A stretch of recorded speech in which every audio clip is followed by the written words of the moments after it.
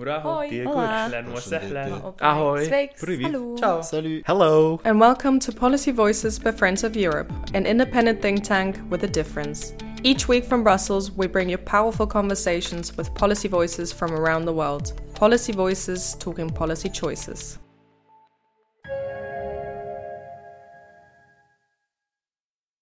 Welcome to the fifth and final episode of the five-part special democracy series brought to you by Debating Europe, the citizens' engagement unit of Friends of Europe.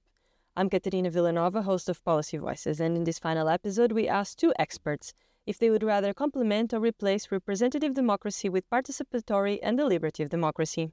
First, listen to Sophie Verité, PhD researcher at the Institute of Security and Global Affairs of Leiden University, followed by Roberto Foa, director of the Cambridge Center for the Future of Democracy. Participatory and deliberative democracy is the future of democracy, and we've talked a lot at the World Forum for Democracy about the fourth branch of government and how we can make this a permanent part of the way we govern our societies. However, I don't think this is meant to replace representative democracy. I think this is meant to complement it. Personally, I would say complement. I think that, yes, it's true that representative democracy has problems today that we do see in some countries. Parliamentary gridlock, we see problems of representation, we see problems of populist mobilization in some countries rather than real mobilization around substantive policy solutions. But all of that said, I'm not convinced that greater sort of participatory democracy or deliberative democratic models is necessarily going to fix those problems. I would much rather we thought about ways in which we can fix representative democracy. And some of those solutions are actually probably fairly simple. So, in the United States, there's very low-hanging fruit with campaign finance reform. In the United Kingdom, I think a lot could be done with electoral reform to make people's votes count more.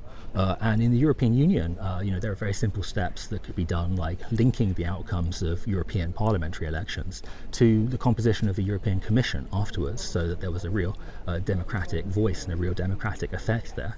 So I think there are lots of things we can do to restore the efficiency of representative institutions without necessarily having to replace them with something else. Thank you for staying on that side and following this five-part special democracy series brought to you by Debating Europe, the citizens' engagement unit of Friends of Europe.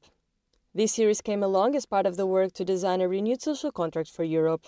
In an era dominated by global issues such as climate change and the rise of artificial intelligence, the traditional decision-making tools inherited from the past 2 centuries are proving to be inadequate. All of this is leading to a profound lack of trust in policymakers and institutions and fostering a sense of alienation among citizens from the democratic process. This is why Debating Europe is on a mission to reimagine a democracy fit for the 21st century, one that fosters trust and empowers citizens to actively participate in shaping the strategic and policy decisions that will shape not only their lives, but also the future for generations to come.